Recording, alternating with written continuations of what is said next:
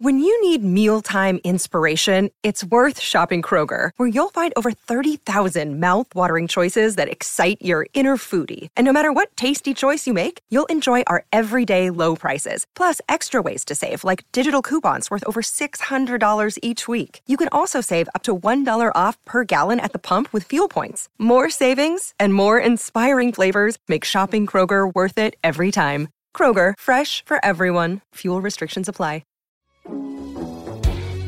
Welcome to the WFNY CornerCast, a podcast that takes an in-depth look at the Cleveland Guardians baseball team and farm system. Presented to you by the WaitingForNextYear.com network of podcasts.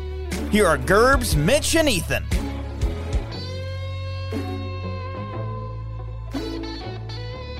WFNY CornerCast brought to you by the Evergreen Podcast Network. Today is June 1st. I'm your host, Joe Gerbs Gerberry, alongside Mitch. Ethan is off recording a podcast with his other bestest friends. I think we have a episode of the Grievance Room coming out soon. Mitch, you got a little bit longer of a break. You were off last week while Ethan and I were podcasting. How was your little hiatus that you took? Well, it hasn't been exactly fun, but I'm done with first year of med school now, and it's a good trade. No, I get 8 weeks off to do nothing but podcast about baseball. Fantastic. That's all. That's what we like to hear. We like to I hear. want to say you are also our Joe, not just our host. I am the Joe. Actually, that's not even true. I am not even the Joe G. Because you are there's another one. Joe G. Yeah. So he was here before me, actually. So, but don't forget, guys, we also have breakingt.com/WFNY. If you guys are looking for Cleveland gear, there are rumors of the Cavs having a new logo coming out soon. So I'm sure the guys over at Breaking T are going to have that covered with some of the new colors, some new logos. They also have the Guardian stuff right now. They have, like I said before, the Naylor, Josh Naylor shirt. I think it's All the Smoke. Is that what it was? I believe. Yeah. I like the Jose Ramirez Sugar Skull myself. I do like that one too. I have the Jose, and I currently have a fund saving in my digit for the Josh Naylor shirt. So who's smart? That's a smart fan right there. Right. You always got a budget. That's kids listening out there. Yeah. Budget your money. Yeah. Don't spend it all on frivolous things. Yep. Get your finances in order out there. Get your finances in order. Diversify your portfolios. That's correct. Wu-Tang will tell you. Yes. Don't just invest in Jose Ramirez shirts. Invest in Stephen Kwan shirts. Diversify your portfolios. Wu-Tang will tell you is a joke that is very, very niche that not a lot of people are probably going to get. No. What's that a reference to? That's from Chappelle Show. I was like 8.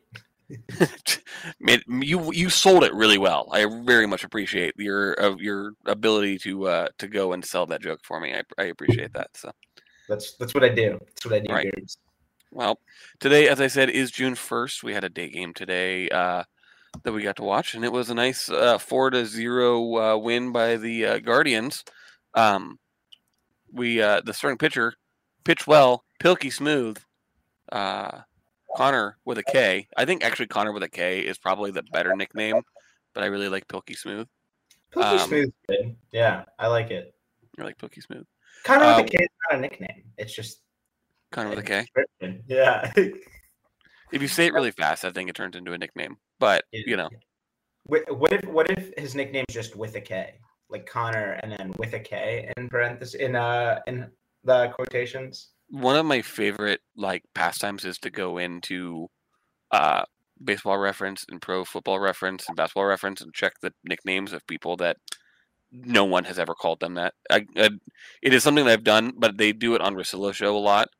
And then we'll go in. I think my favorite is Jimmy Garoppolo. It has a nickname on his Pro Football Reference that is Prince Ali. I'm like, there's no one has ever called you Prince Ali. Yeah, no one has ever called you Prince Ali, Jimmy Garoppolo. I that is a great pastime, and a related great pastime is looking up old 1880s baseball player names. They're always silly. Who is I looking up today? Toad Ramsey. toed Ramsey. And his rival Smacks McGee. Exactly. Hit a single. Smacks McGee. He was one of the greatest players in Cleveland history. Right. Smacks McGee. Or you just made him up, one of the two. Oh, you'll never know. We'll never know. We'll never figure it out. No. But Pilky Smooth, Konnor with a K, Konnor Pilkington, pitched pretty well today. The longest that he's gone in a major league game this year, 5 innings, had 8 Ks. I kept tweeting in our or messaging in our Discord that he woke up and chose violence this morning. He got 5 of his 6 Ks in the first 2 innings.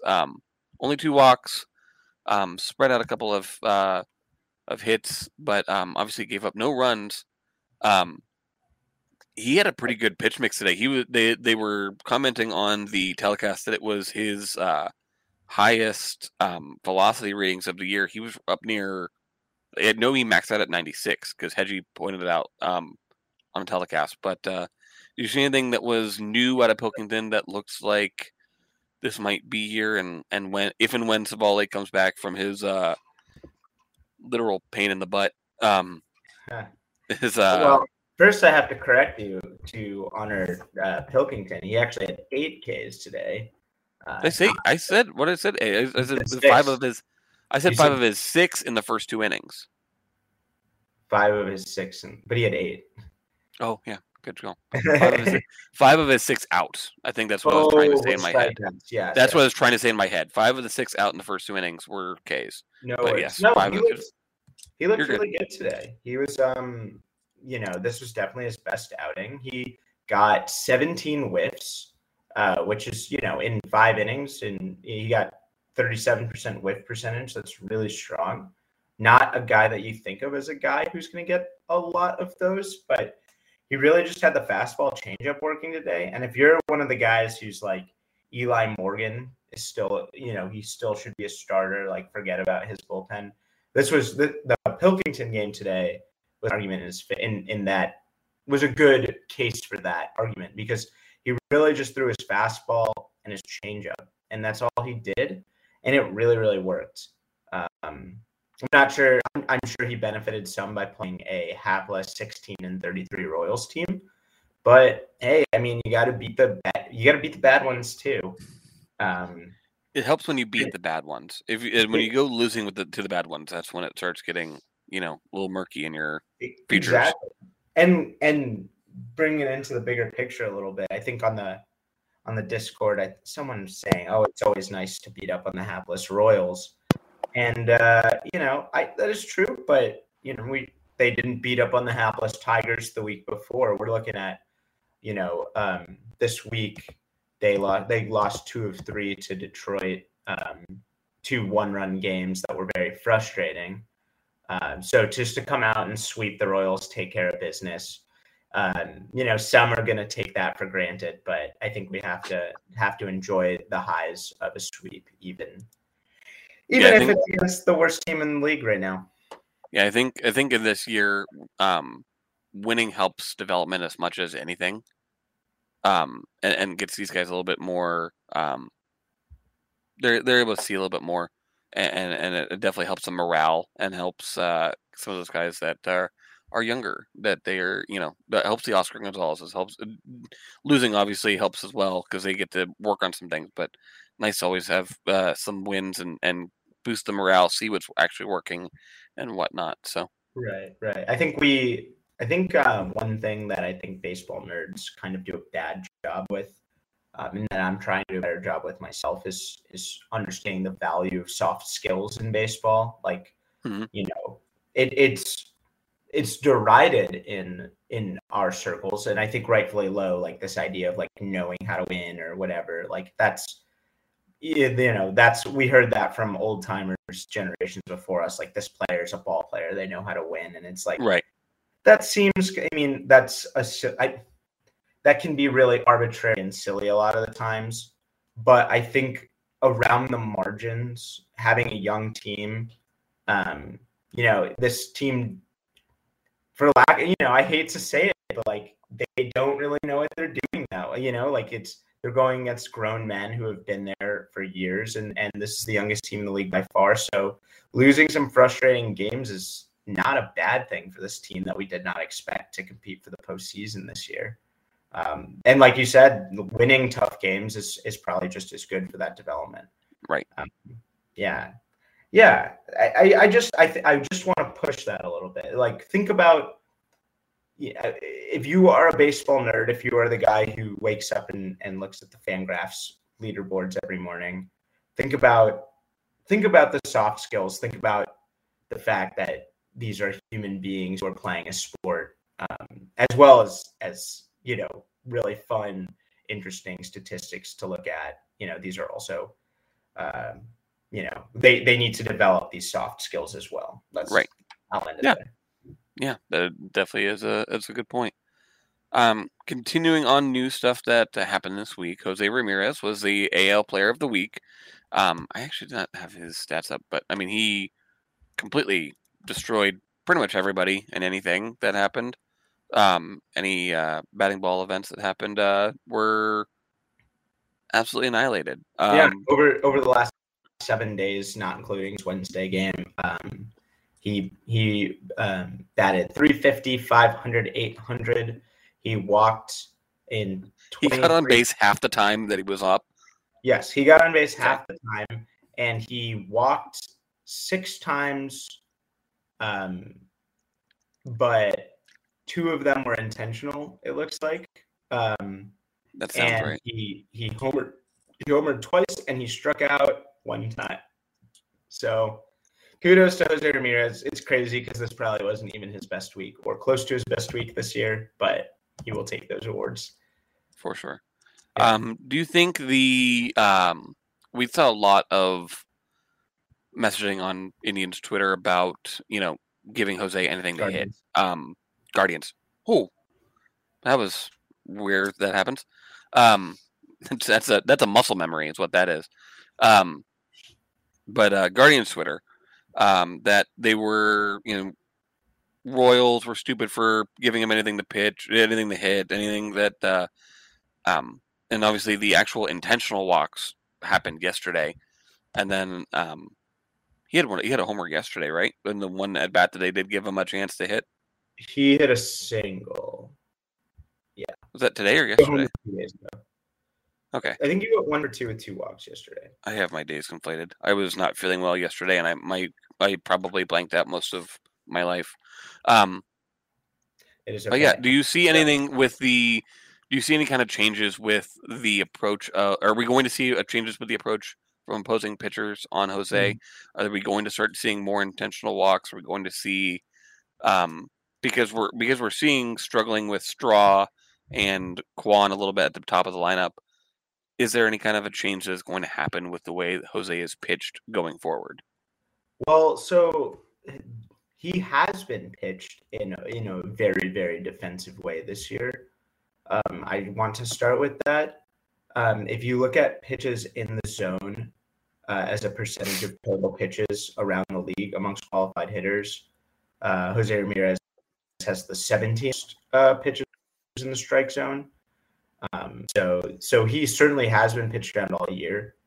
And you compare that to guys like Miles Straw and Stephen Kwan, guys who aren't going to punish pitches in the zone, and they have 2 of the 10 or so highest pitches in the strike zone as a percentage of total pitches this year. So they already are attacking other guys, and they already are avoiding Jose Ramirez. But as you pointed out, they added the new wrinkle, like Matheny and the Royals did, intentionally walking him in his first 2 plate appearances.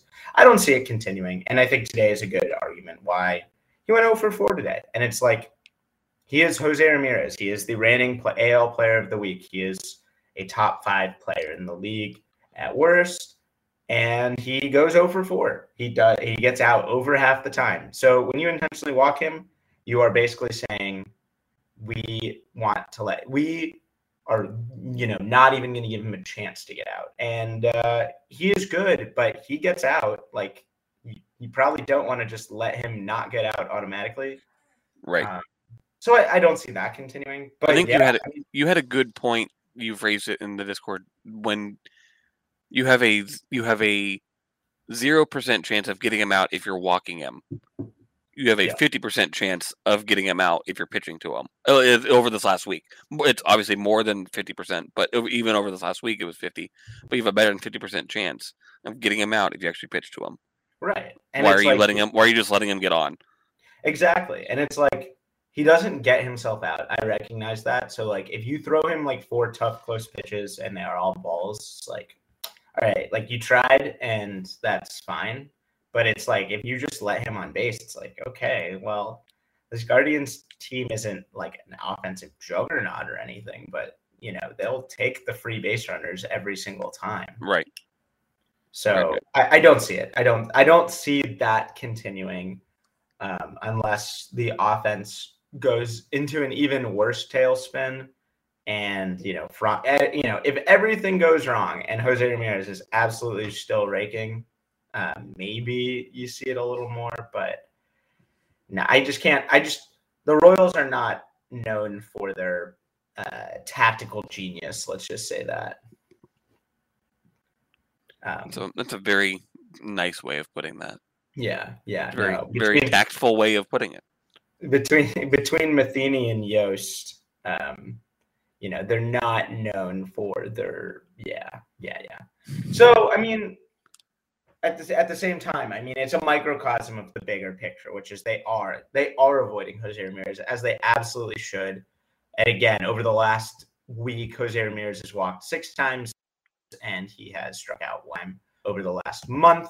Jose Ramirez has a walk percentage of 16.7% and a strikeout percentage of 5.9%. So he, you know, is not getting pitches. And, you know, the offense has had its ups and downs certainly over the last 30 days. But, you know, it's been so refreshing overall to watch this team compared to the teams of the last couple of years. And I think once they see, you know, if you walk Jose Ramirez, one of Josh Naylor, Owen Miller, Andres Jimenez, one of those guys is probably going to beat you. Right. Yeah. Everyday Andres has definitely helped step up a little bit when the Owen Millers and Steve Quantz have trailed off a little bit. There seems to be some guy who's picking back up. So speaking of guys, go ahead. How about All-Star Andres? Ooh, All-Star Andres. We'll have to get in the Canva and make a new one if that does happen. So let's talk about guys who are not helping right now. 2 guys are 2 injury talks. I don't know that we actually discussed much of Fran Mills' injury list stint last week. Out with a hamstring strain. Francona has mentioned that this week that has been hurting him for a while. He's been trying to get going, and finally they shut him down for a little bit. As of right now, there is no timetable for his return. That could mean, obviously, no timetable is no timetable. That could mean the All-Star break at this point. That's a viable option. That gives him a month to get ready, to get right in June, minus whatever he missed now. With Fran Mill being out, the team is using a rotating DH, using that spot to give guys pseudo days off. I think this whole week they've had Jose. They gave Jose a DH, Naylor a DH spot. Owen Miller, I think, was DH today. What would your plan be to fill Fran Mills' space right now? Oscar Gonzalez, I think, was probably the closest comp to who came up for him, and he's been playing fairly well. We can talk about Oscar later if you want to. I have him later on the shift, but what are you seeing, and what do you think they could be doing to fill Fran Mills' spot as the DH? Yeah, I think I think when they traded for Fran Mill a few years ago, you were looking at getting a guy who, you know, had very clear physical tools at the dish, and, you know, a guy under team control for a long time and maybe a little undervalued. So, you know, always going to go for value in trades. That said, I think if they had their absolute druthers, they would probably have this scenario that you're describing as the DH scenario. long term where you can give Jose Ramirez the musical chairs-esque right. rotating day off. And even half the DH maybe goes to a guy who's like a little defensively challenged, like say, Richie Palacios, defensively challenged player. So you can throw him at DH when no one needs it. No one needs that day off. But Palacios can play left field, and we were kind of talking about this in the Discord a little bit. The way this team's constructed right now, he'd never need to play infield, but he does have infield experience as well. So it is, even the defensively challenged on this team, excluding Franmil, can all play multiple positions. So it is nice to be able to mix and match, give guys that half day off only hitting. I'm completely with you there. And regarding Franmil and his timetable, who knows? Because he wasn't just struggling physically; he was clearly struggling mentally too. And while there's no mental IL stint, he had something that physically ailed him. But given that he also had something that mentally ailed him, right, it's hard to know what their plans are there. At what point do you keep, how do you keep running him out there if he is racking up the negative WAR, racking up the strikeouts as a DH? Right. It's just, he's not providing any value with his glove. He's only providing it with his bat, and his bat's not there. I remember thinking when I saw the IL stint happen, I thought this is the right choice. There has to be something wrong physically, because there seems to be no other. Guys can get yips, and when you're a guy like Franmil, hitting may be the yips because all you do is hit.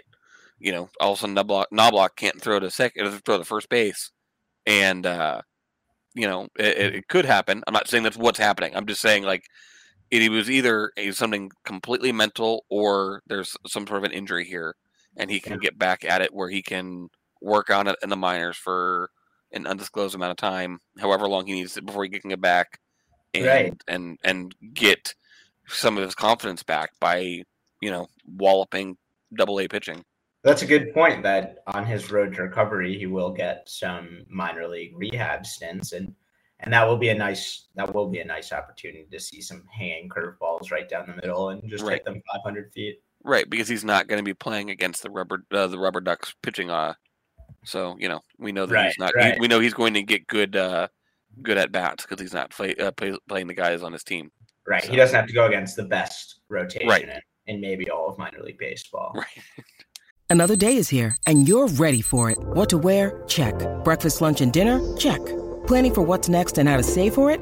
That's where Bank of America can help. For your financial to-dos, Bank of America has experts ready to help get you closer to your goals. Get started at one of our local financial centers or 24/7 in our mobile banking app. Find a location near you at bankofamerica.com/talktous. What would you like the power to do? Mobile banking requires downloading the app and is only available for select devices. Message and data rates may apply. Bank of America NA, member FDIC. The other injury news that we had I think it was announced today. James Grinchak is going to start his rehab assignment in AAA Columbus. He is currently on the 60-man IL. I'm just having all kinds of brain farts today. So his return would necessitate a 40-man roster move. That would mean somebody moving to the 60 themselves, or somebody possibly getting DFA'd, moved off, traded, however it be. If Karinchak is right, and we haven't seen him right since the only arbitrary line, and it's a little unfair, but since the sticky stuff really got banned, that was his last effective stint. We haven't seen him right in almost a year now. And then obviously the injury happened and has been ongoing this year.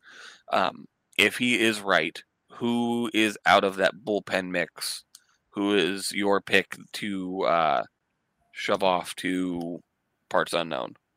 Yeah, that's a good question, and it's worth pointing out that he kind of has found money right now because the bullpen is pretty darn good at the moment. Yeah, they've been they've been better than what I thought they were going to be coming into the year. We had talks at the beginning of the year where it was, let's hope some of these starters start going 7 innings and 8 innings, because Clase was the only guy that we had any kind of trust in, and now we're hoping Eli goes 3 innings and decrying that Sam Hentges hasn't been in the game all week and all that kind of stuff. So yeah, no, it's kind of interesting actually. So Cleveland, having played the fewest games in Major League Baseball, obviously has the fewest innings pitched in Major League Baseball. But if you look at the breakdown of starters versus relievers innings pitched, it's kind of describing exactly what you said. Despite the fewest overall innings pitched, Cleveland's rotation amongst starting pitchers has thrown the 16th most innings, so right in the middle of the pack. And the relievers have thrown the fewest innings of any bullpen in Major League Baseball, and that is because the starters have gone long. So in effect, what you're saying is absolutely what happened. But the interesting wrinkle is that the bullpen also decided to be really good. And part of that might be the fact that they have had fewer innings pitched. And the fewer innings you throw, the less you are, the maybe the harder you can throw or the more effective you can be. That's certainly the case. Also, you don't have to go to the underbelly of your bullpen that much if your starters are going into the 6th and 7th inning. So all these things are true. But this is a much longer way of saying, like, who do you get rid of? Like, this bullpen, I mean, there are some players who have been weaker, but I don't see them as DFA candidates. Just to be clear, last in terms of innings pitched as a bullpen, they have the 7th best FIP as a collective unit in Major League Baseball. So that is really, really wonderful to see, especially given the lack of experience coming in. And let me just read you the 8 guys. And if you can't tell, I am vamping to avoid having to answer this question. Clase, Shaw, Eli Morgan, Sam Hentges, Stephan, Anthony Gose, Nick Sandlin, Eniel De Los Santos. It's like Eniel De Los Santos coming into this year. If you gave me those 8 names and were like, who are they gonna dump when Karinchak comes back? I'd be like Eniel De Los Santos. Like he's a fringe dude. But guess what? Eniel De Los Santos has been killing it lately. He's pitched himself into a role. I don't know if you've looked at this, but Eniel De Los Santos and Franmil Reyes look like brothers. I'm just going to show you. Yeah, no, I can absolutely see that. In my mind's eye, I can see that. Yeah, that's Franmil. Yeah, that is Franmil, right? I guessed it right. This is Franmil. This is great audio, and this is Eniel De Los Santos. Yeah, they look. That's. I mean, you basically. It's Pam Beasley. These pictures are the same. It is wild actually. How that is very weird. But anyway, so I would have told you Eniel De Los Santos going in, but he's been great. So it's hard to let him go. Nick Sandlin's been the worst pitcher in the bullpen, and that's not in debate. But it's hard to see them DFAing him. I can see them optioning him certainly. Anthony Gose, right. We haven't seen him in a long time. So he's... Go ahead. No. You were talking about Gose. I was going to say Sandlin does have 3 options left. Trevor Stephan actually has 3 options left. I believe they're okay now to use the options after the Rule 5. I don't think that was only for last year. After a full year. Yeah. So he has 3 options. But I mean, Stephan has been great. Stephan's been, but like you said, Gose hasn't been in a game in almost a week. Yeah. No, Gose basically doesn't pitch anymore, and it's kind of interesting. So I guess they need to make a 40-man roster move. If they just had to make a 26-man roster move, you send Nick Sandlin down, right? Probably. But man, maybe they just DFA Kirk McCarty or Johan Ramirez. That's probably what they do is they DFA one of those dudes, right? And then they send Sandlin down. That's a good call. Yeah. And he needs to go down. He needs to find that consistent release point because he had the game, the middle game against Kansas City. Or no, it was the first game against Kansas City where he came in after Trevor Stephan had allowed some tough luck, batted balls. He allowed the Royals to tie up the game, and Sam comes in with a runner on second, nobody out, walks a batter, gets a 1-5-3 double play where he fields the ball, throws to Ramirez at third. Ramirez guns the ball across the diamond to get the slow-running player whose name I forget out at first. And then he proceeds to walk 2 more batters. Right. He could barely throw a strike. He could barely throw a strike, and that's kind of a microcosm of how the season's gone for him. Right. Just kind of found money luck. Yeah, exactly. And it's not gonna last. Right. He needs to find that release point. So if I were responsible for making the moves, that's probably what I would DFA, like either McCarty, who probably honestly clears waivers. Well, maybe not, but he's not going to be missed. I can see McCarty being back in the roster, yeah, and doing the Columbus shuffle or whatever. He could get picked up by like Baltimore. That could happen. Or Pittsburgh. That's what happens. Yeah, and if that happens, that happens. It's not the end of the world. But if you're a Cleveland Guardians player, you just be safe. You can always find a spot in Pittsburgh. Yu Chang approved. Imagine having the job security of a Cleveland baseball player, knowing that Pittsburgh's out there. Knowing that as soon as you clear waivers, Pittsburgh is right there. Not even clearing waivers, they gave the team cash for Yu Chang. Yeah, and we'll take their cash. We sure will. It's not going to be in large bills, but we'll take it. Yeah, but no, to bring Karen Jack back into this conversation.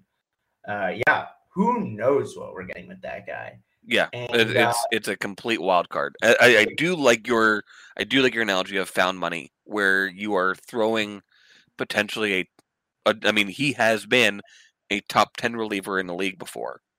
You're possibly adding that to a bullpen. It's as good as any trade deadline acquisition, possibly, or he could be completely garbage and be gone, back in the minors himself in 2 weeks. Yeah. No, and the beauty of the situation is that, as we've alluded to, if you had asked me like, oh, Karinchak's coming back on June 1st, I'd be like, coming back around June, I'd be like, oh man, the bullpen's probably been hanging on by a thread without him. Like they're probably counting on him to come back, and they're really not. Like that is why we don't have. That's why this story isn't leading the podcast, because his coming back is about as insignificant of a story as it possibly could have been coming into the season. Right. Yeah, to have a guy like Karinchak, you're right. We would have led with that news last year. Yeah, have no fear. The bullpen has been rough, but James Karinchak's coming back, and now it's like, hey, the bullpen's been really good, and we don't need to count on this very, very, very volatile wild card. Right? Is Brian Shaw ready to go? Yeah. Well, Brian Shaw. I mean, every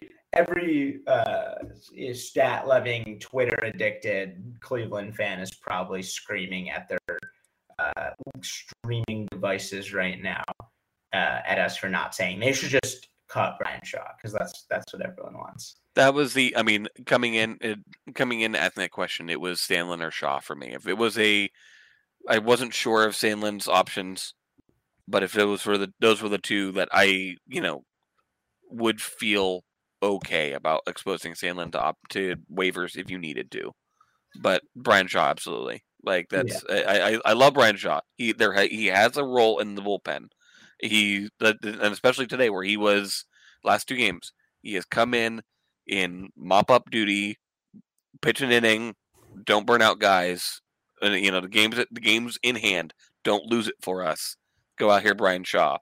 That's where he's at right now, and I'm okay with that. And there's a spot for that. There's a role for him in this team, and I also you spoke about intangibles in such a word, soft skills. You have to think that having Brian Shaw in that bullpen has been helping the bullpen, adjust and become what it has this year. I have no doubt in my mind, or else he wouldn't be here still. Yeah, that's he'd be gone. There's no doubt about it, and like we're talking about a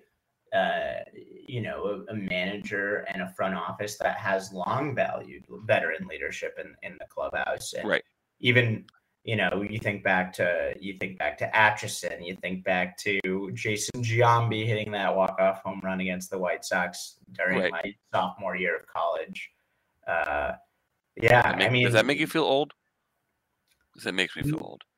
It wasn't my sophomore year of. It wasn't my sophomore year of college, but it does make me feel old to think that it was your sophomore year.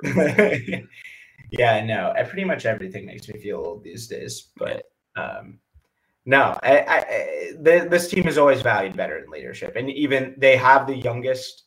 They have the youngest team in Major League Baseball, as everyone listening to this podcast probably knows. They have the younger roster than many or most or all AAA teams, depending on who you ask. This is an extremely young team. So, having veteran leadership, having someone's like, the shit's hitting the fan, like, who do we turn to? Like, who can take it? Who can eat it?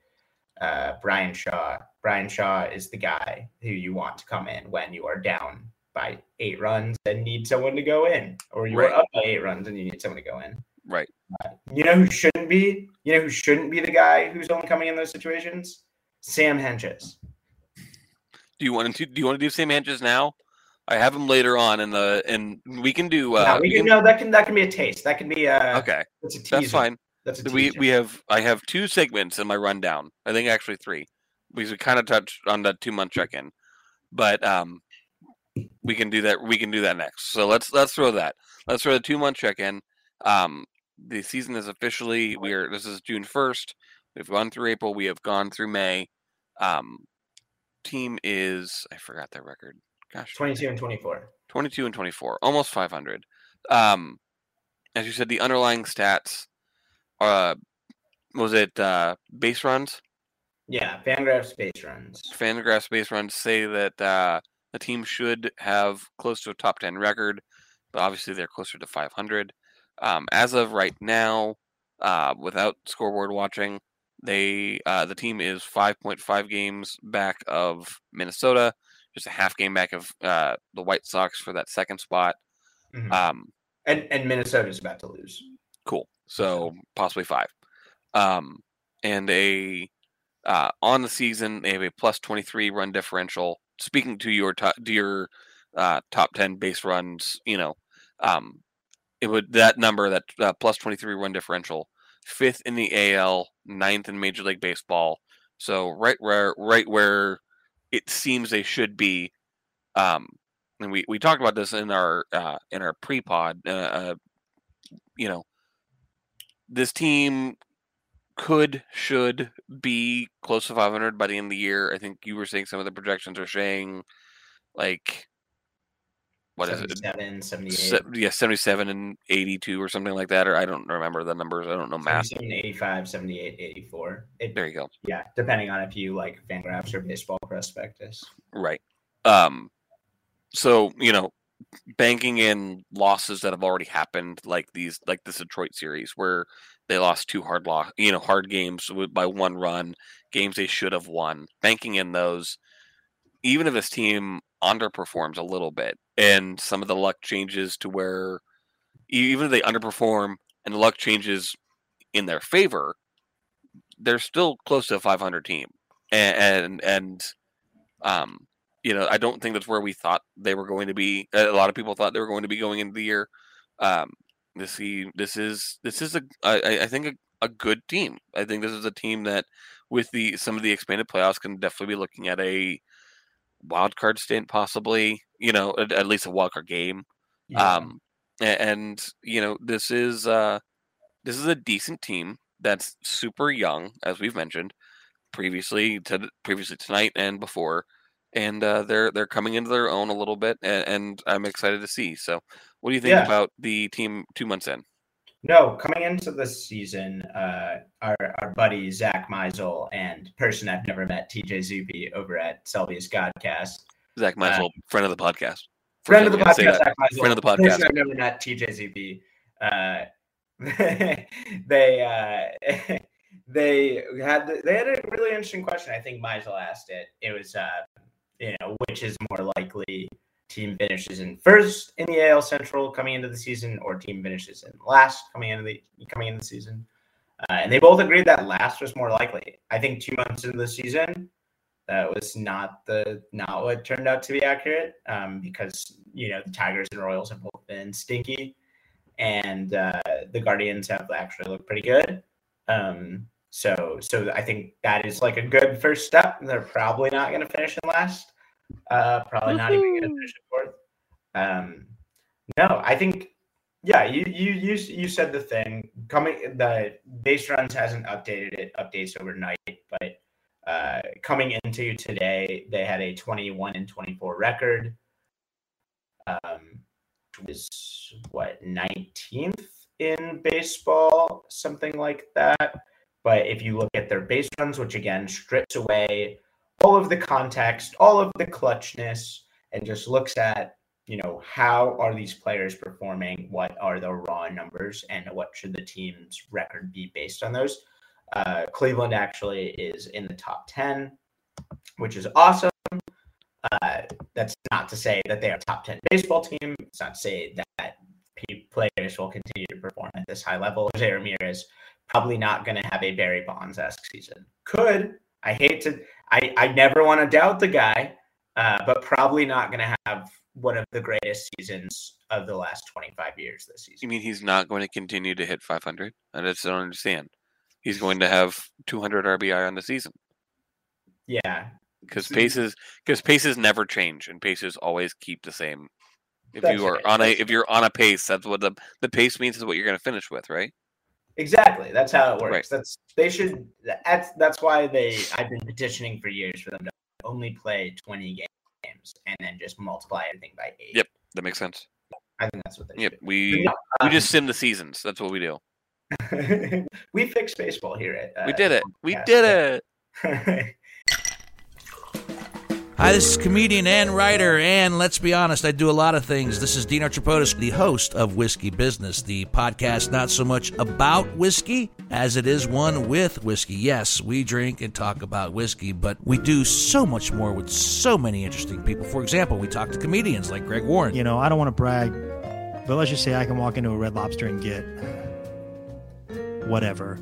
I think the pause right there is probably more important than the word. Amazing athletes like boxing champion Buster Douglas. When a fighter's down and he's looking for his mouthpiece instead of trying to get up, that's when I knew it was over. Yeah, right? And yes, Bigfoot chasers. Do you believe in Bigfoot? And if so, does he really eat beef jerky? The Bigfoot thing is, people have seen these, and I've seen a lot of compelling evidence about it. It's Whiskey Business with Dino Tripodis. Join us for what we call a good conversation with a good pour.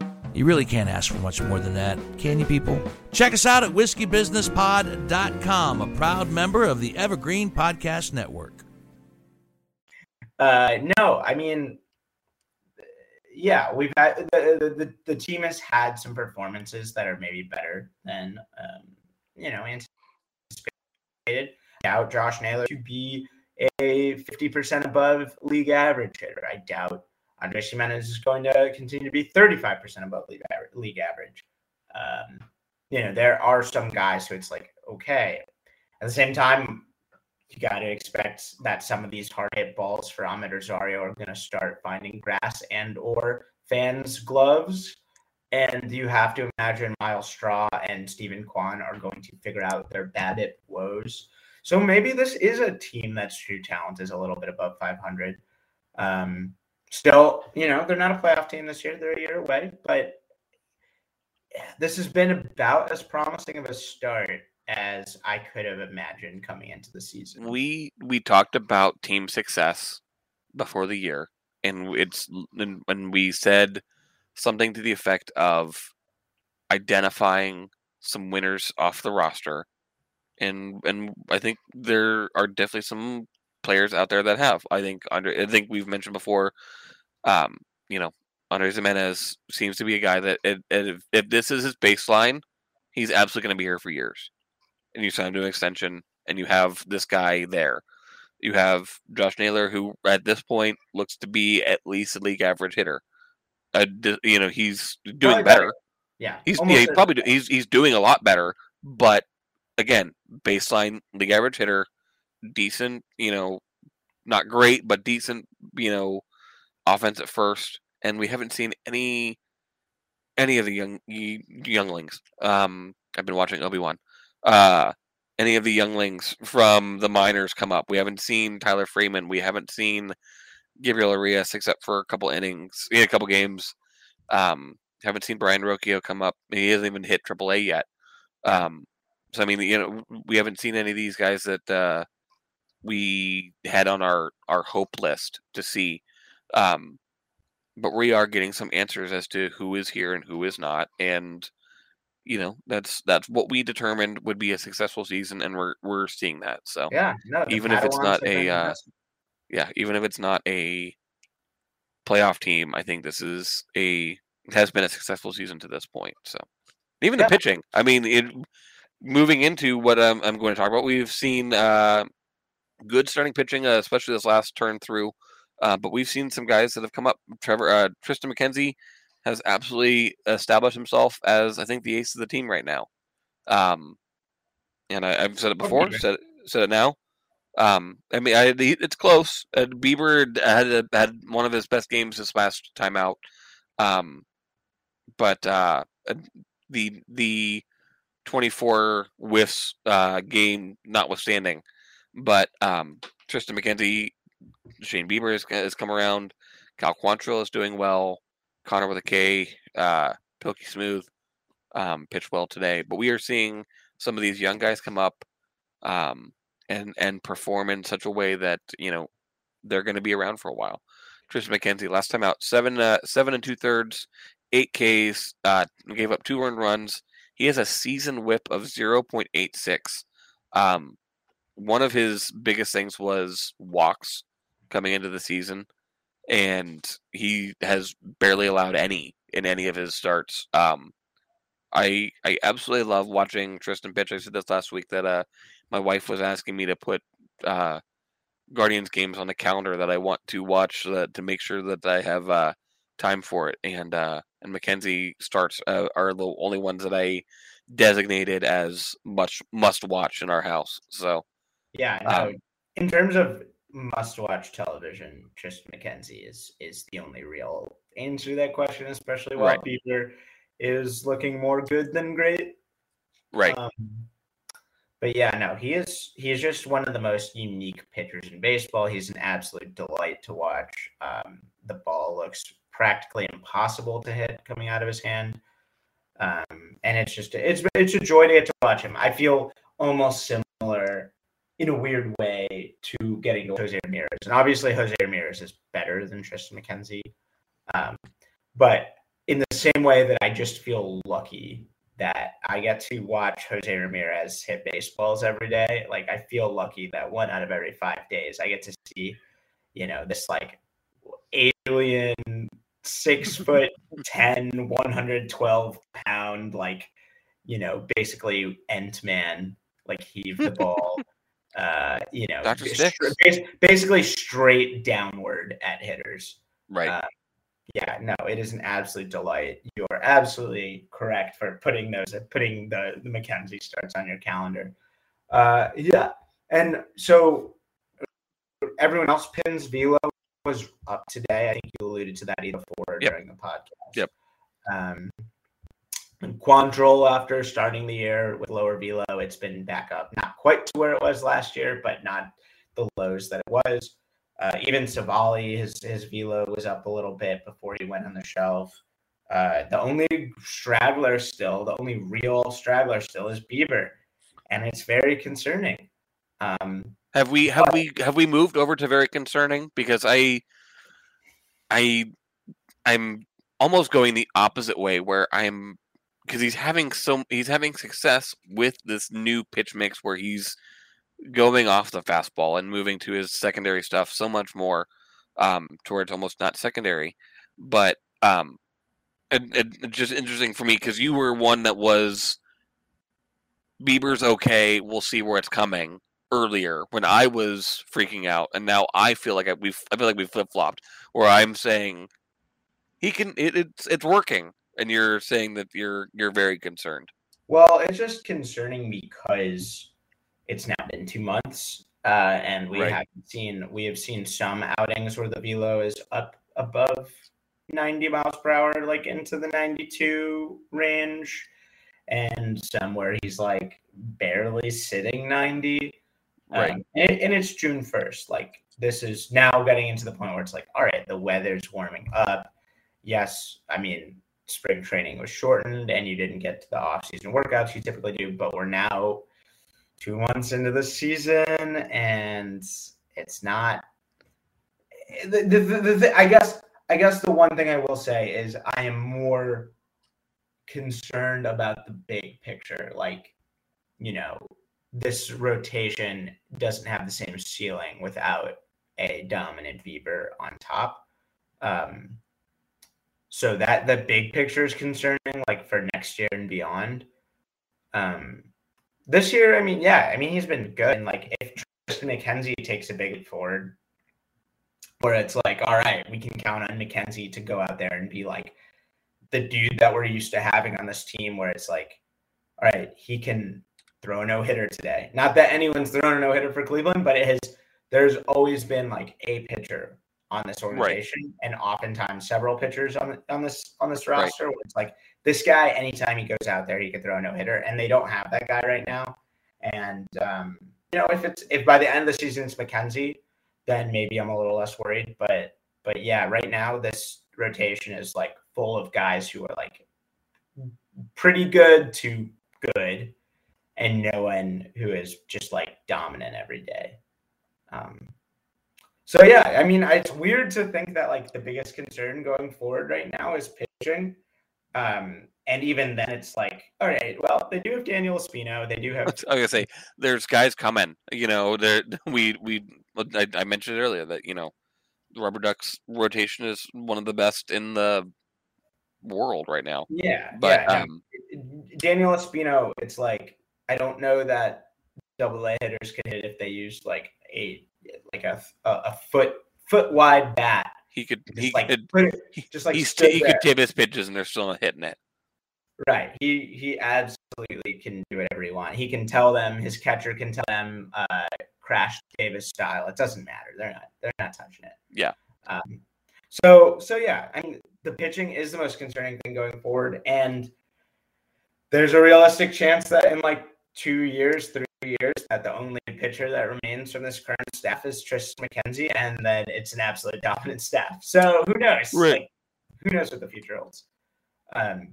But I think that is weirdly the biggest area of flux right now, all of a sudden.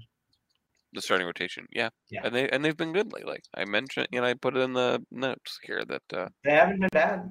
They haven't been awful, but they've been good at the last couple of times out. So over the last 30 games, the starting rotation has been they're 4.32 ERA, 4.09 FIP. That's, you know, it's like middle of the pack. It's like, it's barely middle tier actually. Like it's been fine. They've gone a lot of innings, relatively speaking, which has been nice. Right, we mentioned that earlier. Yeah. But yeah, I mean, the weakness of the team is the starting rotation. We have confidence that it'll be fine. Yeah. We're fine. Like, yeah, I think end of third of the season through check-in, this team is absolutely in the best shape I possibly could have imagined. They are not a playoff team, but they are a much more fun team than I have to imagine anyone anticipated. Like, even the most optimistic fans could not have foreseen how fun it has been to watch this baseball team. Yeah, for sure. Yeah, for sure. I'm sad there's a day off tomorrow. That's how, you know, that's where we're at. Me too. So, all right, let's go to, I'm going to skip over the last section. We can come back to it because I didn't have much and touch on it if we need to. Let's go to the bullpen. We had teased Hench's talk. I think the Dairy brothers do Circle of Trust. Who are the guys in the bullpen right now that you trust the most? I am right now. I feel like Eli Morgan can do no wrong. Obviously, Emmanuel Clase is up there as well, despite a little bit of a rough go at times. But Clase, Morgan, even De Los Santos is close to, if not in there already. And Sam Hedges. No, I just wanna quickly talk about something with Emmanuel Clase. I think a lot of people give him a hard time because it's like, oh, he throws so hard. How is he not striking out this many guys? Emmanuel Clase is an incredibly good relief pitcher. His ERA and his FIP are both like absolutely top notch. He gets having dropped his ground ball rate by 12 percentage points this year, he still gets an obscene amount of grounders. He's been pretty unlucky this year on batted balls, actually, compared to last year. More things are finding green. He's dominant, and it's like people want every time, day in, day out, him to go 3 up, 3 down, and that's not yeah. realistic. I think if you're going into Class A appearances thinking you're going to see an immaculate inning every time, then you're going to be disappointed. Yeah, he's not Josh Hader. He's not Josh Hader. Right. He's his own thing. I mean, he is he's incredibly dominant. What's the crazy stat of like there's only been a certain amount of pitches, whatever the amount of pitches over 101 miles per hour, he has like 300 of the 312 or something like that. Like it's something ridiculous, and it goes up every time he pitches. Yeah, if you look at like the number of pitches over 100 miles per hour, like every year, it's like he is double everyone else. It's just like, so I guess I understand why people want him to get more strikeouts, but you know, he throws a cutter 75% of the time, and guys can't hit it. So I don't see any reason to change. Right. I think the biggest change that needs to happen for Emmanuel Clase is Ahmed Rosario stops playing shortstop. That is the one. Like, mark it down. 54, 52 in the podcast. We finally mentioned Ahmed's defense. Yes. No. The best thing that could happen for Emmanuel Clase is not any changes of his own, but simply that they put forward the best defensive infield against him. Honestly, I'm kind of shocked we haven't seen them like move Jimenez to short and put someone else in at like someone else mentioned that on Twitter today. I think it was actually Quincy Wheeler. Mentioned that on and I'll label him a friend of the pod as well. Has not been on yet, but he did mention us in a Twitter stream of Guardians podcast. That they made the move to ruin Miles Straw's day off and remove Richie Palacios from the lineup and move Steve Kwan over to left from the center field that he was playing. And you know, he said if they're willing to do that and take his day off, why are they not putting Clement at second and Jimenez at short and get Ahmed out? And that's correct. You know. Why is that not a move that's happening? And we all know the answer is that Ahmed's a veteran and he's a guy that's the leader in the clubhouse and all that kind of stuff. But you know, at this point, there has to be a discussion of soon, if not very soon, about Ahmed's defense and how it might be affecting some of these pitchers going forward. No doubt, like every hard ground ball, every liner to short, you know, it's like you're holding your breath, and it just feels like 2 or 3 times a game it's like, oh, there's a ball that Andres Jimenez would have converted into an out that is now a base runner. It's just very frustrating. It has to be frustrating to Clase. Right. So yeah, I think that is the answer to what Clase needs to do differently is play in front of a different shortstop. As far as the rest of them, yeah, you have here written where's Hentges, Morgan in the circle of trust, and Eniel De Los Santos? And all three of those things, if you like opened up my brain, those are the three things I would have wanted to talk about. Those are the three brain cells? Yeah, those are the three brain cells. I have one devoted to each of those three pitchers. No, it's been very frustrating with Sam Hentges. He's just like, I don't know what the guy needs to do to play more. And every time I complain about this, I have friends say, oh, what arm does he throw with? He throws with the left arm. You have to save your lefties. It's like, sure. Like, yes, but there's two of them. Yes. There are two of them, and they're never using the other one. And right. So it's like, how much do they really need to hold on to their lefties? The other one is a 31-year-old rubber armor who is throwing 100 and easily could go out there whenever he wanted. And the thing is like, yes, he's a lefty, but like, when, and I'm not saying he's this guy, I'm not saying it, but when they had Andrew Miller, where they can't use him because they got to save him for the lefty-lefty matchups. Like, no, he's dominant. He can get anyone out. And outs are a premium in Major League Baseball. Hitters are very, very good. Like, he is one of your best relief pitchers. You need to use him in high leverage situations, or at least medium leverage situations. He has the lowest average leverage of any Cleveland reliever by far, like much lower than Brian Shaw, much lower than Nick Sandlin, lower than Ghost, lower than De Los Santos. Like, why? Just having him lower than Ghost, and that is preposterous to me, especially with the way that they have the roster. And as I said, Ghost is a 31-year-old converted outfielder. Is he really part of your future when you can be developing Hentges into an Andrew Miller-esque weapon out of the bullpen? Hopefully. That'd be great. Hopefully. Right. I say esque. I say hopefully. I say all these things that give us cover. He shares some physical similarities, let's say. He does. And the pitch mix is also Miller-esque as well. Miller-esque, yes. Miller-esque. Yeah. So, okay, we have... Go ahead. Yeah, we have a little bit more time. Yeah. A little bit more time. I wanted to touch on a couple of the I have it labeled as the kids are all right. And just touching on a couple things. The OG, Oscar Gonzalez, I commented in our Discord that I am rooting for him because I saw him play at Scrappers quite a couple times when I was down here at the games, because it was literally a stone's throw from my house. But I remember watching Oscar flail at things, and I mean he's done amazing. He's outdistanced projections when he came up as much as anybody. He has a 113 max EV on the season, which I think is tops on the team.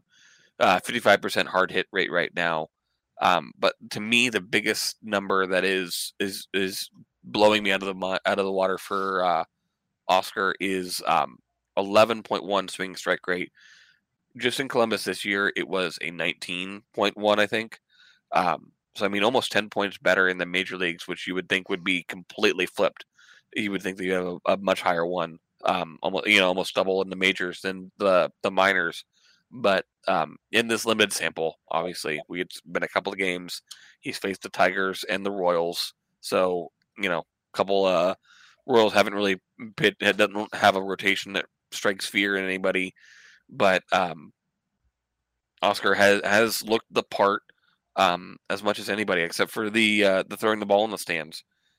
He's played pretty good defense in right field. He had that throw down the line that nailed somebody yesterday. I forget who he got out, but it was he got Benintendi. It's right, because Benintendi actually didn't even touch the plate, but he nailed him at home plate. He's looked as good as anything. He's looked the part. It's going to be when he starts playing guys for the second time around, or 2 weeks in where guys have film on them, and we start probably seeing that swing strike rate go up, start ballooning. But just wanted to touch on Oscar there for a second. You have anything on the OG, as Andre Knott has called him?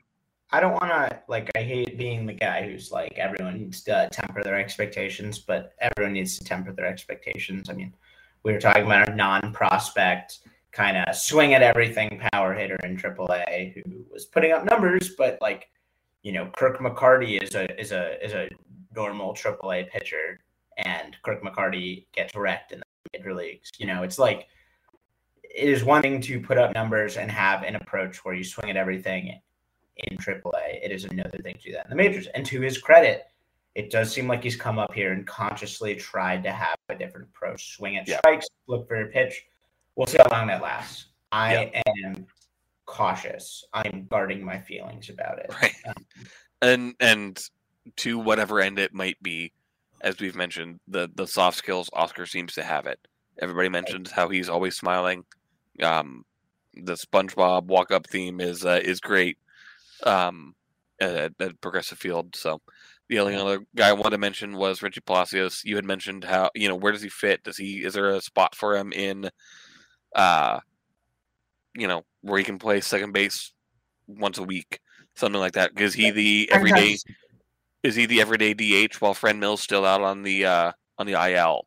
Because he has a 302 batting average on the season so far. Hasn't really hit a whole bunch of power because he only has a 349 slugging percentage, but he has a 5.2 swinging strike rate on the season, which is minuscule compared to what guys have this year. Especially when you look at Oscar, who we're talking about Oscar Gonzalez having 11.1 swinging strike rate. Richie Palacios has a 5.2. So to look at those numbers is really great. So I just wanted to mention those. Anything on Richie? No, you covered it. Cool. All right. Anything else you got for us tonight? No. We're at a cool 64 minutes right now. Yep, I'm good with that too. So, All right, guys. As always, we love you guys listening to our podcast and being here with us. As my new call off, I'm going to say definitely steal my line from Scrubs. I love you, and there's absolutely nothing you can do about it. Good night, everybody.